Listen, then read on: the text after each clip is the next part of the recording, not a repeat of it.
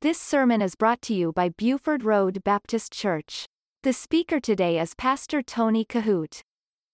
I want you to look in your Bibles today at 1 Samuel chapter 27. And we are currently in a series called The Love of God. And today is sermon number 5 in this series. And this morning I'm going to be speaking on 4 phases of God's love that He uses to change our life. 4 phases of God's love that He uses to change our lives. And we're going to be using as our main text this morning in 1 Samuel chapter 27. And I want you to look with me. I'm going to read verses 1 through 7. Most of you are familiar with the life of David. And you know a lot of his accomplishments, and you are familiar with some of his failures. Perhaps this is a phase or a story of David's life that you're not very familiar with at all. And so when we get to places like this in our study and our reading, our sermons, our teaching, and we come across something that you're not familiar with, that should be an occasion for you to perk up just a little bit more so than other times to really grasp the truths in this particular message today, because I believe that from the beginning to the end of today's message, you're going to hear a lot of truths that apply to all of our lives, and we can pretty much use it as a model in our Christian experience. And so I want you to follow along with me as we look at these places in David's life, and there are some other things that I want to share with you as well. But let's begin today in 1 Samuel chapter 27 with verse number 1. And I'm going to read down through verse number 7, and I pray that you would follow along with us. And David said in his heart, I shall now perish one day by the hand of Saul. There is nothing better for me than that I should speedily escape into the land of the Philistines. Wow. If you're familiar with the life of David at all, this is where things go south for him. Now, he had a lot of heartaches and he had a lot of failures, but this particular story that we're reading today, when we get to some of the deeper content, we look back and we say, wow, how in the world could this be? Well, the scripture says, and David made the statement, there's nothing better for me. Well, that wasn't true at all. There's nothing better for me than that I should speedily escape into the land of the Philistines. And Saul shall despair of me. That means if I do this, if I get to the land of the Philistines real quick, Saul will forget all about me. And so he says, to seek me any more in any coast of Israel, so shall I escape out of his hand.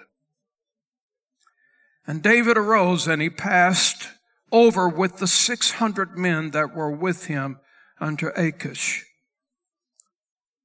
the son of Maacah, king of Gath.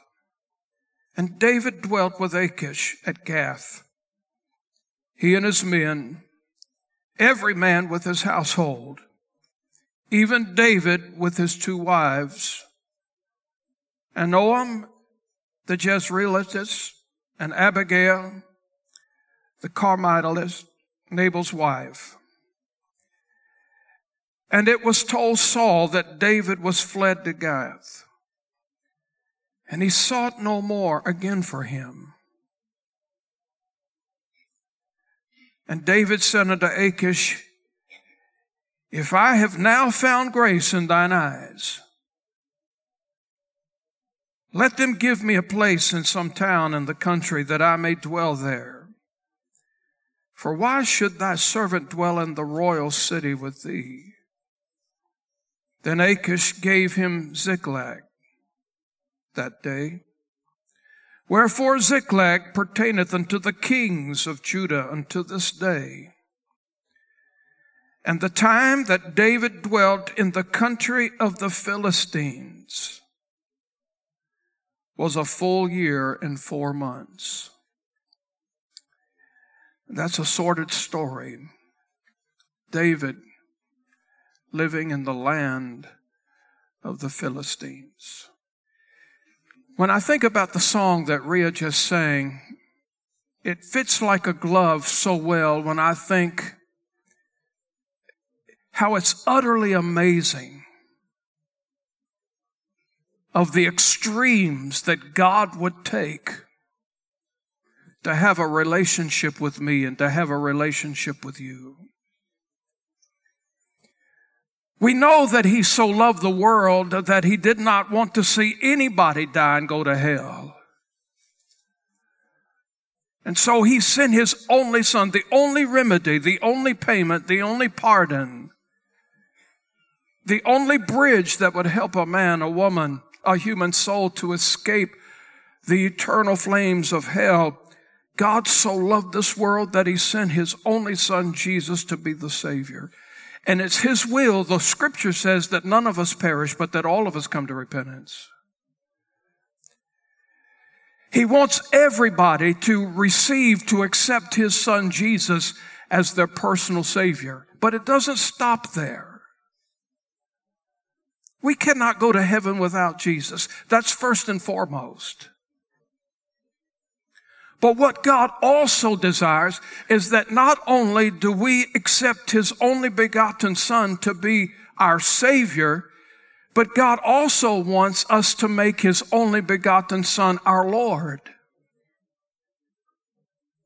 Some people are just content with having a Savior. They don't want to die and go to hell. Just build me a cabin somewhere in glory. I don't care where it is. I just don't want to die and go to hell. People are content with just a Savior, but let me tell you this, that's a shallow life. He wants to be the Lord of our lives. And if you're going to allow Jesus to be the Lord of your life, I'm not talking about your Savior. You can have nothing better than the Savior. Nothing any more precious to you than the Savior. But if you never allow him to be the Lord of your life, you're going to live a shallow life. He wants to be the Lord of your life. And if you allow him to be the Lord of your life, then you're going to, when we stand and sing sometimes the song, all to Jesus I surrender, all to him I freely give. When you allow Jesus to be the Lord of your life, you're doing a lot of surrendering. Well, one of the problems that we have in Christianity today is that, yes, I'm saved, I'm going to heaven, I'm not going to hell. And that's where it stops for a lot of people. There's really not been any significant change. Oh, we know we've received Christ as our Savior. We know that. Nobody could talk us out of that. We believe it, we know it. But is he your Lord? God has gone through great extremes to have a relationship with us, that not only did he send his only son to die for us, but think about this, he wants to spend eternity with us. And so the relationship that God designs or desires for us to have with him is not shallow, it's not little. It's significant. You think about it just for a minute. If God did not desire that, it would be within human reason to think that after the fall in the Garden of Eden, everything prior to that and everything leading up to that, and then when the day actually came, when Adam and Eve transgressed against Jehovah God, and then not only there, but then the wickedness that took place before the flood with Noah, you would think that after the Genesis account of creation and the fall of man especially, and then the wickedness on the earth prior to the flood, and then the flood, you would think by human reasoning, if God wanted to give up on us, he had two perfectly good reasons to do it. But he did not choose to do that. He has a plan for our life. God doesn't want us simply existing, simply getting by, just squeaking by. God, that's not his plan. Now, some people are content with that because you don't have to surrender all. You don't have to allow him to be Lord of your life. Listen, you can go to heaven, and the Bible teaches us this, that when the Lord comes, that we not be ashamed at his coming. I think that there's going to be probably a lot of embarrassment when the rapture takes place, because when, as the choir sang this morning, when we see him, oh, I want to see him, look upon his face. When we see the Lord for the very first time, maybe in the twinkling of an eye, maybe in the blink of an eye, we're going to look back on this worldly life and we're going to regret that we didn't do more for him. God doesn't want us simply existing. God wants us to be joyful. He wants us to be energetic. He wants us to be consecrated. He wants us to be victorious. He desires all of those things. And when he is your Lord, those things matter. But it's important to remember that God is never going to be the obstacle in our path. He's never going to make us do anything against our will. I preach this all the time, and that's something that is, I believe, necessary to be repetitious from time to time. God's never stood in our way from making spiritual progress. He never has. He never will be. We can only blame ourselves if we're living shallow Christian lives. God has designed, I believe, 4 incredible phases that can bring us into a right relationship with him and make us acceptable and usable for his glory. The thing is this, folks, we don't have to live a life shackled to sin. We don't have to live a life that's empty, without joy and without peace and without hope. We don't have to live lives like this. And so this morning I want to share with you what I believe 4 phases that God can use that can change our life. Number 1, first of all, God can use a crisis. And this is the first thing on your outline this morning. And let me assure you of something, that if it requires a crisis to turn your heart back to him, remember this, yours will not be the first. God knows how to do it. God has done it. He may be doing it today. Let me assure you of one thing. God knows how to send the storm in our life if that's what we need.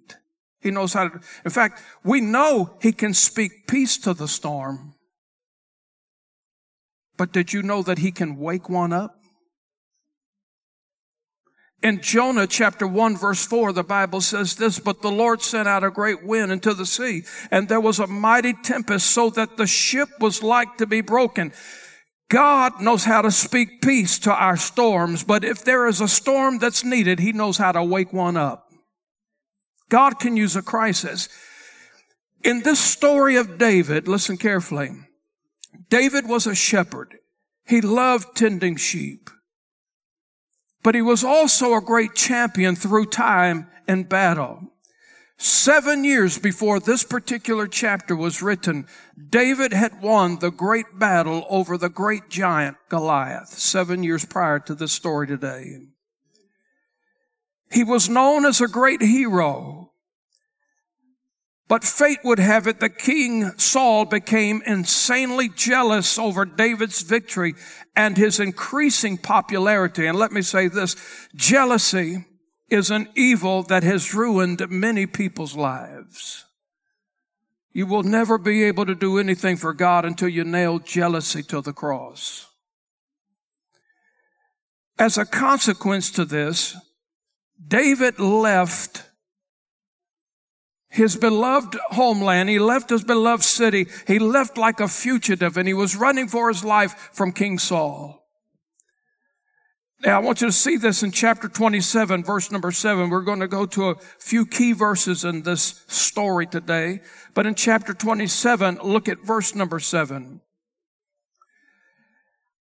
And the time that David dwelt in the country of the Philistines was a full year and 4 months. So here's the thing now. David had stooped so low in his running that he was now camping with the Philistines. And here's the great spiritual truth for this. When you start running from the right thing, you're going to find yourself waist deep in the wrong thing. If we're not careful, we can find ourselves one day with our shoes off, having such a right relationship with God, standing on holy ground, and in the blink of an eye, we can find ourselves, like we spoke about last Sunday, in the hog pen. That's exactly what happened to Lot. One day, he was doing what he was supposed to be doing. The next day, he was pitching his tent towards Sodom, and the next day, he was living in Sodom. Chapter 27, verse 5 and 6, let me call your attention to this once more. And David said unto Achish, if I have now found grace in thine eyes, let them give me a place in some town in the country that I may dwell there. For why should thy servant dwell in the royal city with thee? Then Achish gave him Ziklag that day. Wherefore Ziklag pertaineth unto the kings of Judah until this day. So David had set up a little camp in a little town called Ziklag. And in chapter 28, look at verse 1 and 2. And it came to pass in those days that the Philistines gathered their armies together for warfare to fight with Israel. And Achish said unto David, know thou assuredly that thou shalt go out with me to battle, thou and thy men. So you get the idea. David now, an Israelite, he's running from Saul because of Saul's jealousy. He's running from Saul. He's running for his life. And the first place he goes is to the Philistines. He's now talking to the leadership of the Philistines, and he's saying, Saul is after me. He said, I've quit the Israelites. I want to join up with you guys. Can I be a Philistine? And folks, this is a sordid story, but you're reading it just as I am. It is true. And Achish says, David, we're going out tomorrow to fight with the Israelites, and you're going to fight with me. You're going to be on the Philistine side. David, 7 years prior, just killed the great giant. Now you think about this. In David's truce with the Philistines, he became aware that they were planning to go to war with the Israelites. But David volunteered to go with them. He didn't say, oh, whoa. Now, I'm not lined up with them anymore, but, it's not within me to fight my own people. I've quit them. I'm not with them. I'm here with you, but, I don't know about this. Look at this. He didn't put up any fuss. Any struggle? Look at verse 2. And David said, surely thou shalt know what thy servant can do. David said, listen, I'm a great champion of battle. You know what I can do. And Achish said to David, look at this. Therefore will I make thee keeper of my head forever. Now David and Achish are now planning, scheming, to go to war against Israel. David had volunteered now at this point to go with them. How could this be? David wanting to go to war with his own people. And this goes to show you the power of the devil and the depths of sin. The devil has power to turn us against God in the blink of an eye. He can cause us to backslide. He can cause us to fall out of church. He can cause us to fall out with one another. The devil has power to hurt the church, to hurt the people of God. God's greater than him, but we're not greater than the devil. Keep that in mind. You start hanging out in places where you know good and well you shouldn't be, and you'll start doing things you couldn't imagine you ever would have done. This is what happens when we begin to tolerate our drifting from the Lord. But as David was trying to enlist with the Philistines, listen, it didn't set well with all the Philistines. You might think that the Philistines said, oh man, now we got ourselves a new quarterback. We got ourselves a great player now. David's on our team. He's a great champion and he's going out to fight the Philistines with us. We're all happy. Let's make a big thing about this. That's not what happened with everybody. Because when Achish let it be known that David was now on their team and they were going out to battle, one of the Philistine generals said, well, wait a minute here. Have you heard the song that these people are singing about this man? He said that song goes like this: Saul has killed his thousands, but David has killed his 10,000s. And let me remind you that some of these 10,000s were us.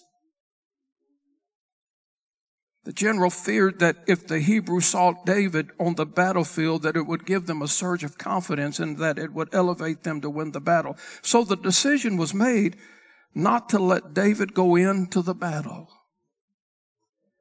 Look at chapter 29.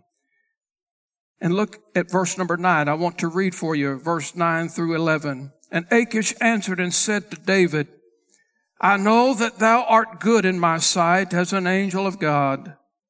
Notwithstanding, the princes of the Philistines have said, he shall not go up with us to battle. Wherefore now rise up early in the morning with thy master's servants that are come with thee. And as soon as ye be caught up early in the morning and have light, depart. So David and his men rose up early to depart in the morning to return to the land of the Philistines. And the Philistines went up to Jezreel. Now you think about this. David's running from Saul. He's now a fugitive. He's not drinking from the wells of Bethlehem right now. He's running from Saul. He joined up with the Philistines. And now the Philistines are saying, no, we don't want you. So now he's not with his own people. He's not with the Philistines. Now he's got to go back to this little camp that was given to him. And in verse number 25, or chapter 29, verse number 11, look at that verse again. So David and his men rose up early to depart in the morning to return to the land of the Philistines, and the Philistines went up to Jezreel. So David took his little men to this little town, this little camp of Ziklag. And in chapter 30, look what happens here when David arrives back to Ziklag. In chapter 30, verses 1 through 5. And it came to pass when David and his men were come to Ziklag on the third day that the Amalekites had invaded the south, and Ziklag and smitten Ziklag and burned it with fire, and had taken the women captives that were therein. They slew not any, either great or small, but carried them away and went on their way. So David and his men came to the city, and behold, it was burned with fire, and their wives and their sons and their daughters were taken captives. Then David and the people that were with him lifted up their voice and wept until they had no more power to weep. And David's 2 wives were taken captives, Ahinoam the Jezreelitess, and Abigail, the wife of Nabal the Carmelite.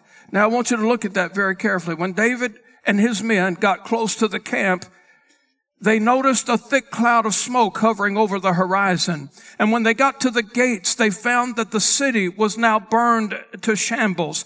All of their wives were missing, all of their sons, all of their daughters, all of the herds. Everything was gone. And let me remind you of this truth. Keep in mind, David had fled from where he was supposed to be. He fled his people. He went into the land of the Philistines where he was not supposed to be. When he got there, they didn't even want him. So now David is sort of like a man without a country. He's now going back to Ziklag. He gets there and he finds that while he was gone, if he had been where he should have been, none of this would have happened. But he gets out of God's will here. He's definitely out of God's will here. Now he's in the middle. He's now here in Ziklag. And while David had been camping with the Philistines, another aggressive army, the Amalekites, came and they stole everything David had. David's men were so despondent over this. When they got back and they were all in Ziklag here, the Bible says that the hostilities towards David was so harsh that they wanted to stone him. Look at chapter 30, verse 6. And David was greatly distressed, for the people spake of stoning him, because the soul of all the people was grieved, every man for his sons and for his daughters. Now I want you to look at that. That's a terrible consequence of sin. And here's the thing that I want to remind you of this morning. When people think that they're off having a good time, the enemy will be at your house stealing everything you have. When you get out of God's will and you think that you're going to live life to pleasure and self-gratification, let me tell you this. You get away from God and the devil will come and steal everything you got. He'll work on your marriage. He'll work on your children. He'll work on your testimony. He'll work on your witness. Everything that you count dear, you get away from God and get in the place where you ought not to be, and the devil will come knocking and steal everything you have. He's after everything we have. Now listen carefully. God could have stopped him in Jerusalem. He could have stopped him in Bethel. He could have said, whoa, wait a minute, buddy. You're not going over there. I know what's going to happen. I know what can happen. You better stay put. You're going to stay right here. That's not what God allowed the crisis. He allowed the crisis. When David was in a place that he should not have been, the enemy came and stole everything he had. God allowed the crisis to make a change in David's life. Now listen carefully. There is no way of knowing what would have happened in David's life without the crisis. We don't know. He could have given up. He could have quit. But one thing for sure, he knew he needed a change. God allowed this crisis to take place. He knew he was not where he ought to be. Now I want you to see in the latter part of chapter 30, verse number 6.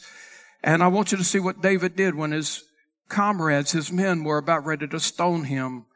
The latter part of verse number 6 says, and in the midst of this, but David encouraged himself in the Lord his God. Now I want you to look at that. Look what he did. He encouraged himself in the things of God. The crisis drew David to his knees, a place where God once again could have his undivided attention. In fact, David, there's no doubt in my mind that when David was here with the Philistines, he had got away from his devotions. How much poetry do you think David wrote right here? How much of the Psalms do you think David wrote in the Philistine camp? Let me ask you this. How many times do you think David pulled out his harp and played in the Philistines? You think about that. It takes a crisis sometimes. Number 2, let me move on. God will sometimes use conversion to change a person's life. Think about this just for a minute. Without the Lord Jesus Christ, every single one of us is on our road to hell. Think about the misery of a Christless eternity. There might be somebody right here this morning in this service. You're praying for a loved one right now. You know they're not saved. That's heavy on your heart. You know they need the Lord, and you weep for them. And you know in an instant what can happen when Christ comes in. You remember the story of Saul of Tarsus when he was on the road to Damascus. In one instant, he had warrants in his saddlebags that would bring the persecution and martyrdom to Christian people. But in the blink of an eye, he hit the road and God transformed his life. You know what happened instantly with the woman at the well?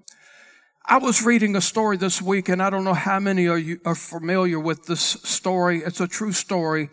One of the greatest evangelists in the early 19th century. But his name was Mel Trotter. Do you know the story of Mel Trotter? If you don't take time to read it, it'll touch your life. Mel Trotter was a drunkard. He was an alcoholic. He was a brutish man. And he had nothing to do with church. He had nothing to do with God. He abused his family in every possible way. He did not take care of them. He had a little child that was dying and very sick. And he would spend most of his time in the bars at night, spending all the money that the family had. One day he had come off of his drunk and he was going home, and he noticed back in those days they put crepe on the door, and when that happened, you know somebody had just died. Mel Trotter realized that his little child had died, and so he slipped into the funeral home and he took the shoes off of the dead child's body. He took them back to the saloon and he put them on the counter, and he told the barkeep, he said, I want you to give me enough liquor for the value of these shoes. When he had consumed all the liquor that the value of the shoes was worth, he was at the point of a nervous breakdown. He knew what he had done. He knew what he had done. And so he was actually going to commit suicide. And so he left the bar early that morning. He was making his way, one stop after another. He was making his way to a pier. He was going to jump off a pier and drown himself. But somebody was working at the Pacific Garden Rescue Mission. And when Mel Trotter was walking by the streets of that mission, somebody reached out to him, called him inside, sat him down. Mel Trotter started hearing songs like, what a wonderful change in my life has been brought since Jesus has come into my heart. And he saw many, many men singing these wonderful songs of praise. And in an instant where he was going to commit suicide as a drunkard, he gave his heart to Christ. Now, still going on today, in Grand Rapids, Michigan, you can find the Mel Trotter Ministries still going on. Became one of America's greatest preachers. But what I'm telling you is this: in an instant, God can change everything. He changed everything in an instant, from Saul of Tarsus to make him the Apostle Paul. He changed everything in an instant at the woman at the well. He changed everything in an instant in Mel Trotter's life. And let me tell you this, he can change everything that you have going on in an instant. The Bible says in 2 Corinthians chapter 5, verse 17, therefore, if any man be in Christ, he's a new creature. Old things are passed away, and behold, all things become new. Number 3, God will use a call to change your life. Moses was on the backside of the desert keeping the flock of his father-in-law Jethro. And to make a long story short, Moses looked up and he saw one of the most unusual things he'd ever seen in all of his life, and that was a bush burning, not being consumed. God summoned him up there and placed a big call upon his life. Moses answered the call. It changed his life forever. Gideon of the Old Testament was a man, he was at the winepress threshing wheat. The angel of God began to appear to him and give him a distinct call on his life. Gideon could not believe it. He said, who are you talking to? Moses tried to react that way a little bit. But Gideon said, well, who are you talking to? He said, my family's poor in Manasseh. He said, I'm the least in my father's house. You got the wrong person for this job. No, Gideon, you're the one that God has chosen. You're the one that God wants to use.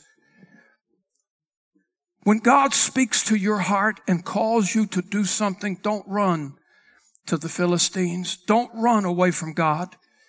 Because in an instant, God can change your life with a call if you surrender to it.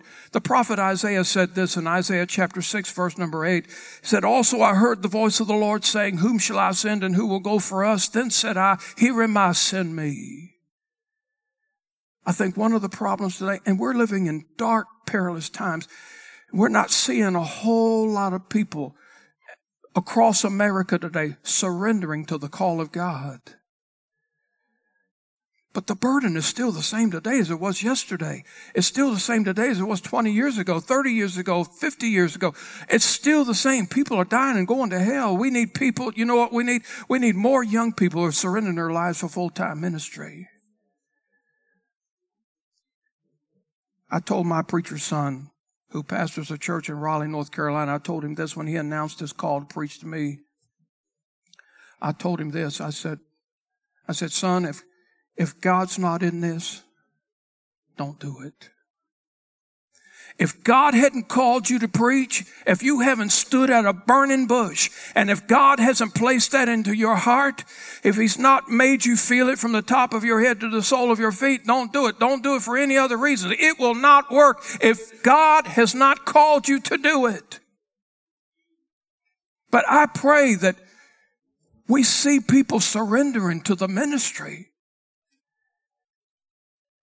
Moses surrendered. Gideon surrendered. Noah, Elisha, in Matthew chapter 4, verse number 18 and 19, and Jesus walking by the Sea of Galilee saw two brethren, Simon Peter and Andrew his brother, casting a net in the sea, for they were fishers. And he saith unto them, follow me, and I'll make you fishers of men.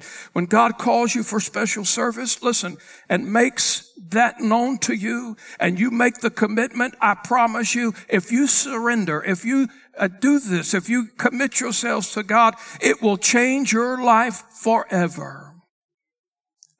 People have asked me this question from time to time. They said, Pastor, how you've been doing this for over 41 years. How do you keep doing this? And I go back to what I told my preacher son. If God hadn't called me to do what I'm doing, I would have quit a long time ago. I would not put my family through what I do if God hadn't called me to do it. I wouldn't put myself through it if God hadn't called me to do it. But faithful is He which calleth you. I will tell you this, there have been many times I failed the Lord, but He's never one time failed me. Never one time. Number 4, and I want our musicians to come. God can also use confession. It's amazing how quick people can get into a stagnant life, never making any progress. And usually it's because of some kind of unconfessed sin in their life. Usually. You'll find in your spiritual life, if you're harboring unconfessed sin, you'll find yourself going nowhere, wasting time, always seeming to have one difficulty after another. And usually there's some sort of hidden sin. Nothing's ever going to change your life until you're willing and ready to make spiritual confession to the Lord. Proverbs 28:13 says this, he that covereth his sins shall not prosper, but whoso confesseth and forsaketh them shall have mercy. Confession brings, I believe, God's power for change. And if you're willing to make changes in your life, listen, God's willing to change you. That's what God wants. If we ever get to the place in life where we feel we don't need to change, or if we ever get to the place where we feel like that there's nothing to change, that we have arrived. You can't teach me anything else, preacher. I know it all. Let me assure you of something. That's the day. If I ever got to that place where I felt like I couldn't open this Bible and this Bible couldn't teach me nothing else, that's the day my ministry would be unproductive. It would cease to be productive from that day forward. Because this is what I believe. I believe I could take this book and I could open it up to John 3:16 for 52 Sundays. And I believe God could show me and you something different. He promised that the word would not return void. When we get in places where we ought not to be, we're going to find ourselves drifting. Let me assure you, God can use a crisis. He can use conversion. He can use a call, and He can use confession. God can use anything He wills for His honor and glory. You listen to Pastor Tony Kohout. For more information, visit our website at BufordRoadBaptistChurch.com.